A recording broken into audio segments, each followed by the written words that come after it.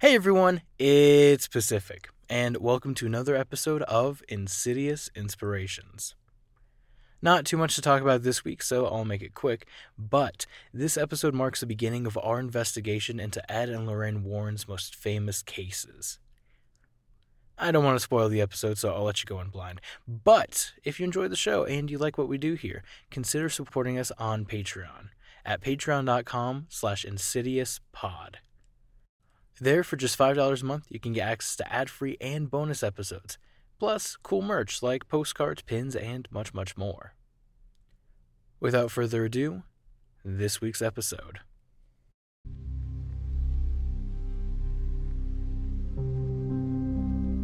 Welcome to Insidious Inspirations.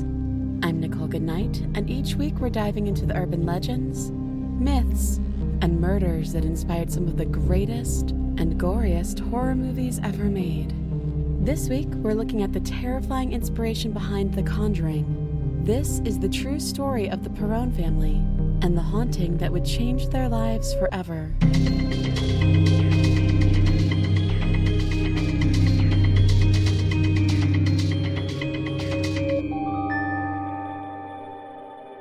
In December of 1970, Roger and Carolyn Perron bought the Old Arnold Estate, a 10-bedroom farmhouse in Harrisville, Rhode Island.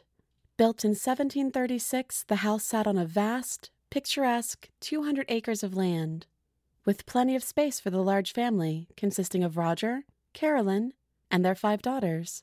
It was beautiful and quiet, tucked away in the forest with more than enough room for a comfortable new life in the countryside.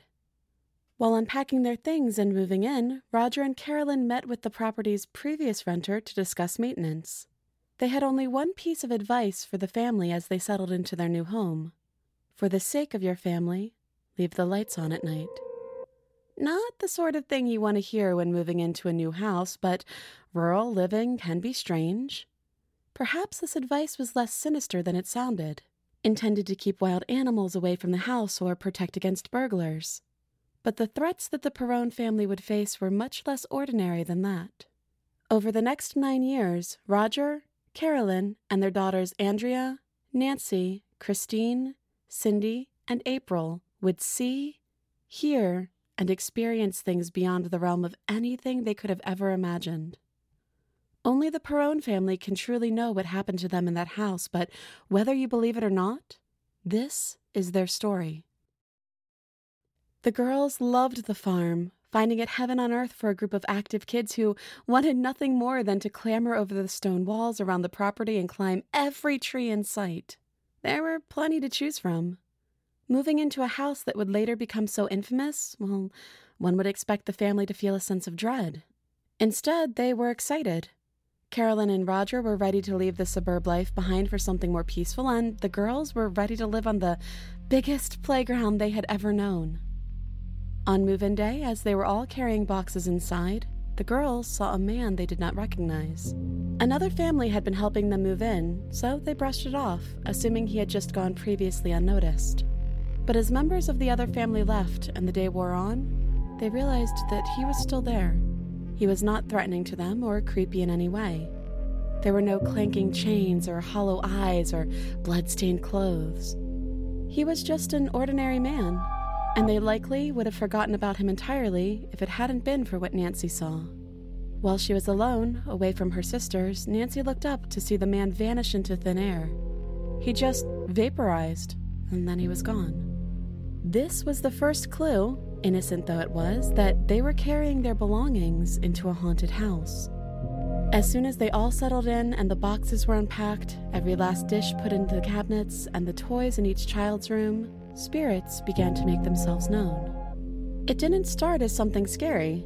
In fact, the hauntings began with a series of petty annoyances. Cindy went downstairs for a little while, and, upon returning to her bedroom, found that her beloved Little People toy set had been moved from where she left it. Instead of spread out for her to play with, all of the pieces had been shoved underneath her bed. Naturally, she suspected her sisters and approached each one to ask them why they had moved her toy set. Each one insisted that she had not done anything to the playset. But that was impossible. There was no one else in the house who could have done it. So one of Cindy's sisters had to be lying to her. As the other girls had toys go missing too, the finger-pointing started. The 5 sisters had always been a tight-knit group, but now the relationship was tinged with suspicion. Why would they do such a thing and then lie about it? Toys continued to go missing from their bedrooms, appearing outside, in other rooms, or out in the barn. Finally, unable to take it anymore, Carolyn sat all of the girls down and told them to stop fighting with each other. "Your father and I moved mountains to buy this property so that you could have a wonderful place to live," she said. "You've got more than most children on this planet. This stops now." This lecture snapped them out of it, and they realized that there was another possibility. There was someone, or something, in the house that was moving their things around. It was then that they realized they were sharing their house with ghosts. The first spirits to make themselves known to the Perron sisters were not malicious or even frightening. In fact, they were kind. The ghost of a woman would come tuck the girls in at night and give them a kiss on the forehead. For a time, Cindy thought it was her mother, but she noticed that this woman had a different smell. Their mother smelled of ivory soap, and this woman smelled like flowers and fruit. Though it was never confirmed, they believed this to be the spirit of Mrs. Arnold, who had once lived in the house. There were the spirits of children, too, filling an already packed house with even more playful, youthful energy. One was a boy named Manny, who made the girls feel comfortable and safe, watching them as they played outside. He wasn't unsettling or frightening at all, but a kind, friendly presence. April had a friend of her own, a little boy called Oliver, who would appear to play with her toys. Cindy saw another child, a little girl. Sometimes there were disputes with the ghostly children, but they were more like the stuff of playground drama rather than the contents of a horror movie. Another kid breaking your toy record player is upsetting, of course, but it's something you cry to your mother about after school, not something that inspires nightmares. There was even a ghost that helped them out with the household chores. Sometimes, in the distance, a member of the family would hear the sound of a broom sweeping the floor. When they entered the room, no one was there. There was just a broom leaned up against a wall, with a pile of dirt swept up next to it. The family referred to it as the sweeping ghost, and was grateful for its help. However, the spiritual activity did not remain quite so mundane. Unfortunately for Roger, Carolyn, and their gaggle of girls, things were about to get dark. After about 6 months of moving into the house, the girls were playing a game of hide-and-seek. Everything was going well. The girls were giggling and running all through the house in search of the perfect hiding place, each one looking for somewhere her sisters would never find her. Cindy ran into the woodshed and had a brilliant idea. She could hide in the wood box. They would never think to look there. She was so excited about her hiding place that she didn't even notice the box had no latch on it. But that shouldn't have been a problem. The lid was light enough for her to lift and climb in. It should have been easy for her to push her way out. It should have been. Cindy hid inside of the wood box and waited. After enough time had passed, she realized that her sisters really had no idea where she was. It seemed like she had won the game, or at least like the others had gotten tired of looking for her and had decided to take a break. It was hot in the woodshed, and the air was getting stuffy inside the box, so she pushed on the lid. It didn't budge. She pushed harder still.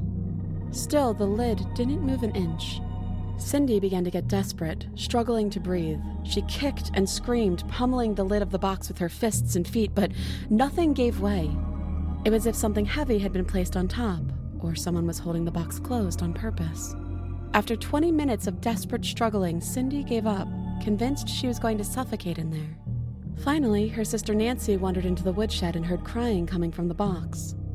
She lifted the lid without any trouble at all, and pulled a trembling, sweat-soaked Cindy out. The lid had not been stuck, and nothing had fallen on top of it. Something had trapped Cindy in there, seemingly on purpose. Whether it was one of the benign spirits playing a joke, or one of the malevolent spirits making its first appearance. This was more threatening than any of the activity in the house had been so far. It didn't stop with that almost fatal game of hide-and-seek, either. Cindy began hearing voices at night, keeping her awake with whispers of death and loss. She would climb into Andrea's bed, desperate for company and comfort in the frightening world of the dark. She told her sister, "Annie, I keep hearing these voices. It's a lot of voices, but they're all saying the same things at once." Andrea asked her what the voices were saying, and she responded, There are 7 dead soldiers buried in the wall.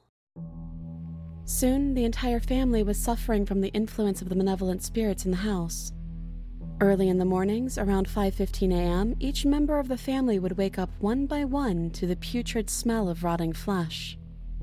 No matter how hard they looked, searching for a dead animal under a floorboard or trapped in the ceiling, they could not find the source of the smell. Invisible forces would pull the girls' hair and yank on their arms and legs while they tried to sleep. Doors banged and screams would echo through the halls in the middle of the night. No one was getting a good night's sleep in that house. While her daughters dealt with their nightly torments, Carolyn Perron received a ghastly bedside visitor of her own. A tall, gaunt woman in a gray dress, her neck bent as if broken, appeared next to her bed.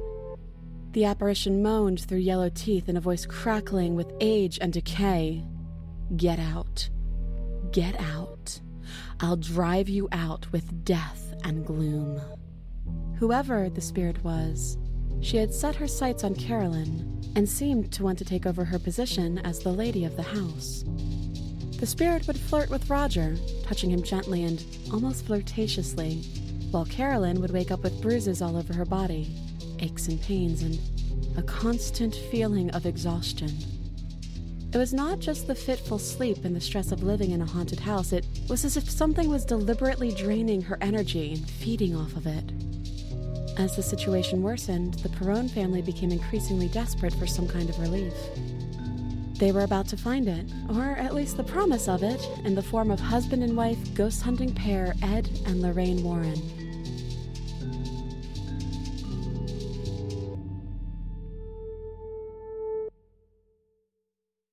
Next, we learn more about the malevolent presence that targeted the Perron family, and how Ed and Lorraine Warren got involved. But first, a quick ad break.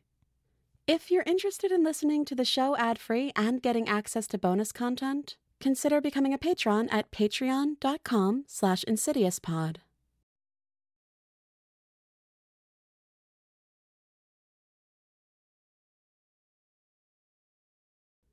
And now, back to our show. Ed and Lorraine Warren were a husband and wife investigative team, focusing on paranormal occurrences. Ed was a self-proclaimed demonologist, while Lorraine claimed to be clairvoyant and capable of detecting spiritual activity invisible to the naked eye. They founded the New England Society for Psychic Research and were one of the first investigators into the infamous Amityville haunting. With such a notable reputation for investigating the ghostly and unexplained, they were an appealing solution to the problems at the old Arnold estate. While the Perrons were still suffering at the invisible hands of the malevolent entity they were forced to share their home with, Ed and Lorraine Warren were given a talk in Putnam, Connecticut.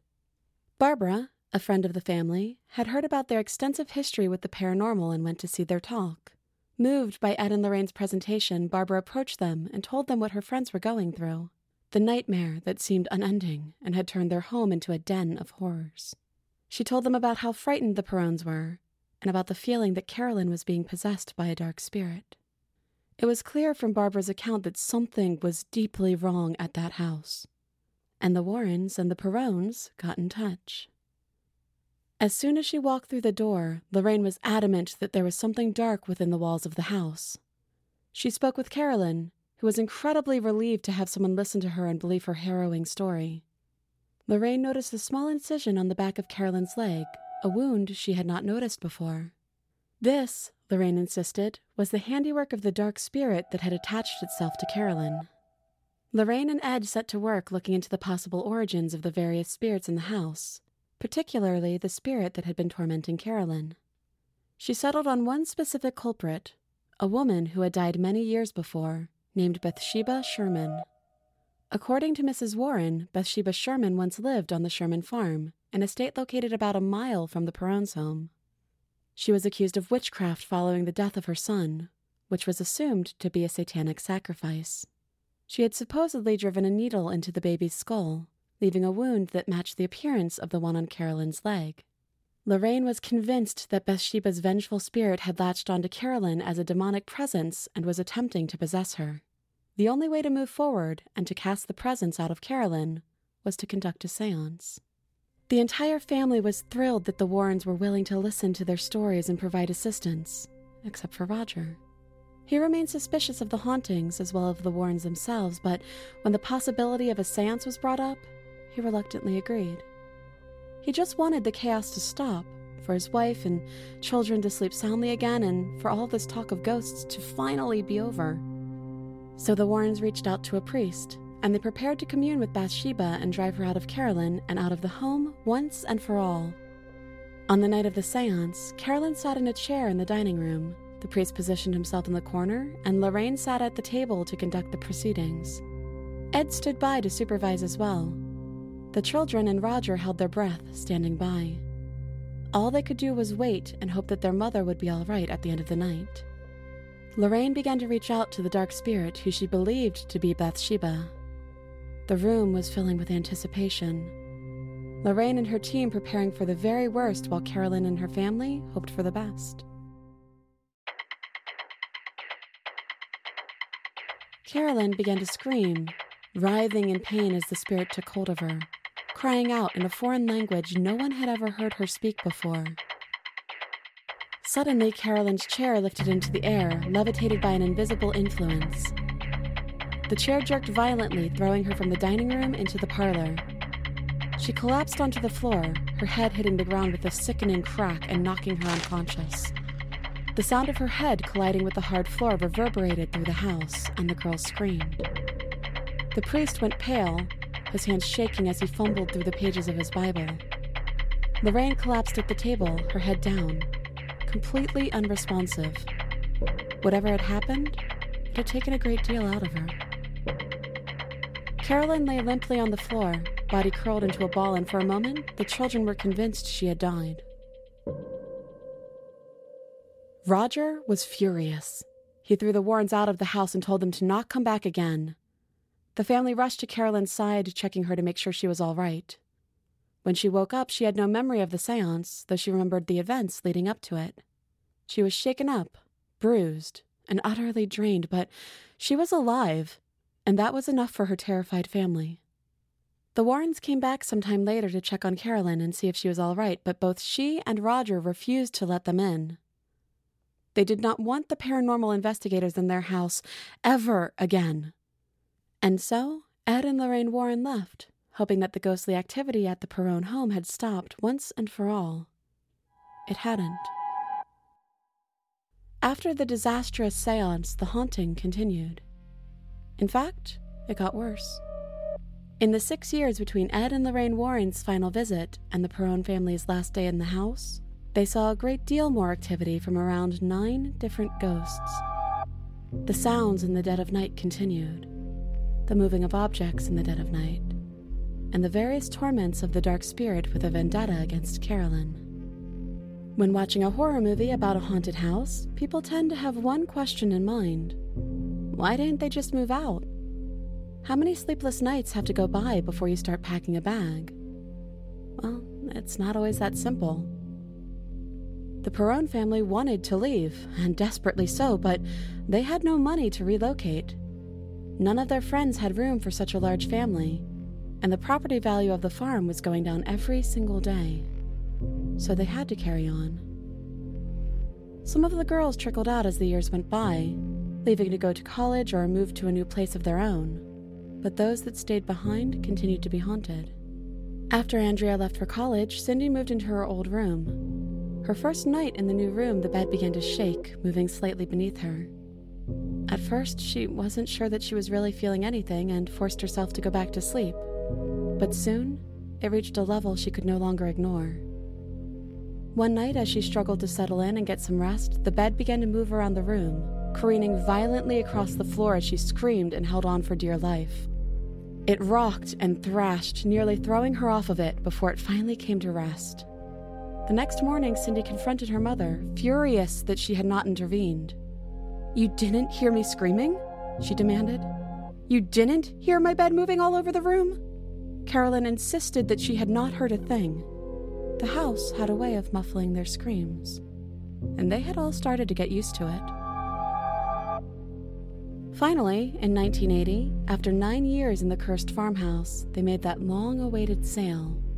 As soon as the ink was dry on the paperwork, the family packed up their things and headed straight for Georgia. The girls wondered if the ghosts might follow them to a new house, but they didn't. Cindy told the others, they're trapped there. If they could have gone with us when we left, they would have, because they loved us. For some of the girls, it was a sad affair to leave the home they had grown so attached to, and the kindly spirits that had been their constant companions for so long. But for others, and especially for Carolyn, it was a relief to finally be in a home where there was no invisible presence attacking them, nothing waiting at the foot of their beds with portents of doom. After nearly a decade of living, playing, and trying to sleep in that hell on earth, they were finally free.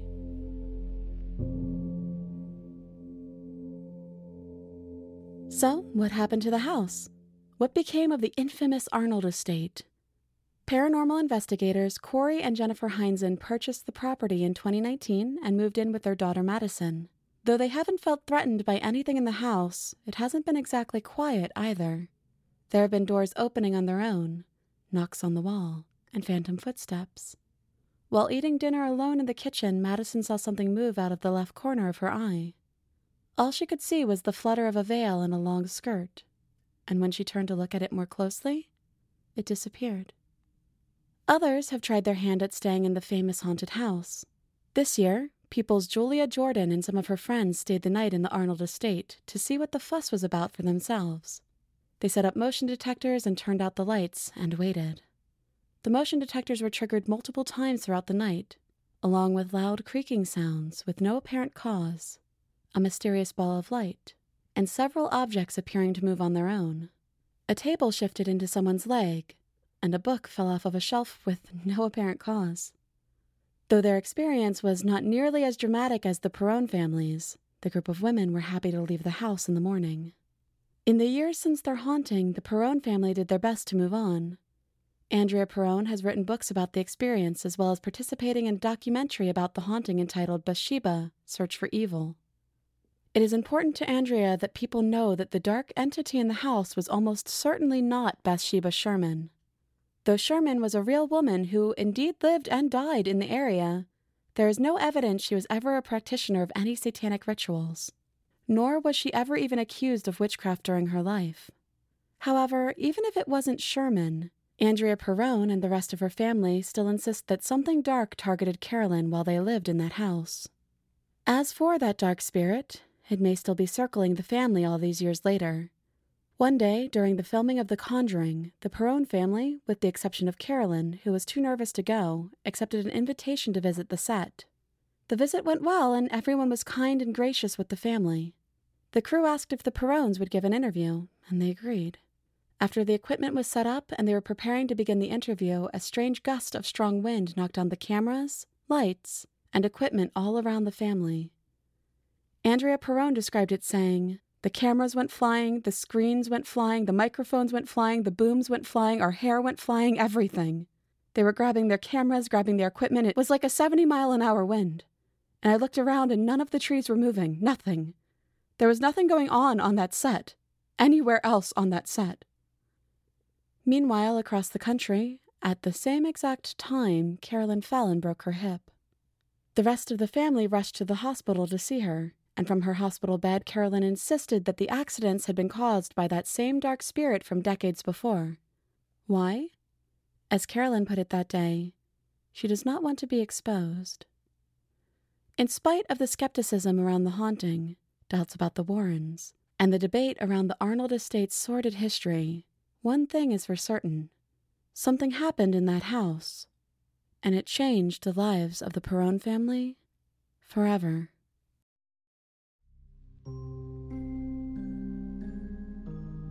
Our host and narrator was Nicole Goodnight.